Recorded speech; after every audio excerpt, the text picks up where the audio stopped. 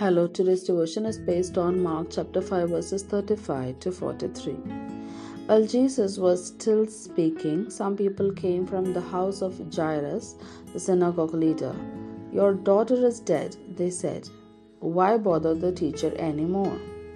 Overhearing what they said, Jesus told him, "Do not be afraid, just believe." He did not let anyone follow him except Peter, James, and John, the brother of James. When they came to the home of the synagogue leader, Jesus saw a commotion with people crying and wailing loudly. He went in and said to them, "Why all this commotion and wailing? The child is not dead but asleep." But they laughed at him. After he put them all out, he took the child's father and mother and the disciples who were with him and went in where the child was. He took her by the hand and said to her, "Talitha cum," which means, "Little girl, I say to you, get up." Immediately the girl stood up and began to walk around. She was 12 years old. At this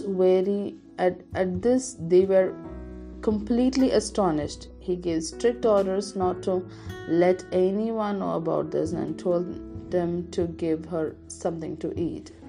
Here ends the Bible reading.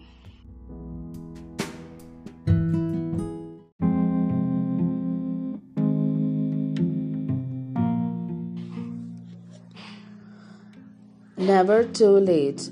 Overhearing what they said, Jesus told him, "Don't be afraid, just believe."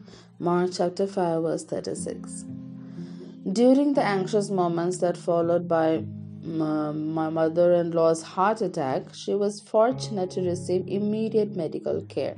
Later, her doctor told me that treatment within 15 minutes of a heart attack results in a survival rate of 33% for critical patients, but just 5% survive if treated beyond that time frame. On the way to heal Jairus' desperately ill daughter, someone definitely needing immediate medical care, Jesus did the unthinkable. He paused, he stopped to identify who touched him, and then spoke gently with the woman. You can imagine what Jairus was thinking. "There is no time for this, my daughter is dying." And then his worst fears came true. Jesus appeared to have delayed too long and his daughter passed away. But Jesus turned to Jairus and offered a word of encouragement. "Don't be afraid, just believe." Then, calmly ignoring the mockery of onlookers, Christ spoke to Jairus' daughter, and she came back to life. He revealed that he can never be too late. Time can't limit what he is able to do and what he chooses to do it. How often do we feel like Jairus, thinking that God was simply too late to accomplish what we had hoped for?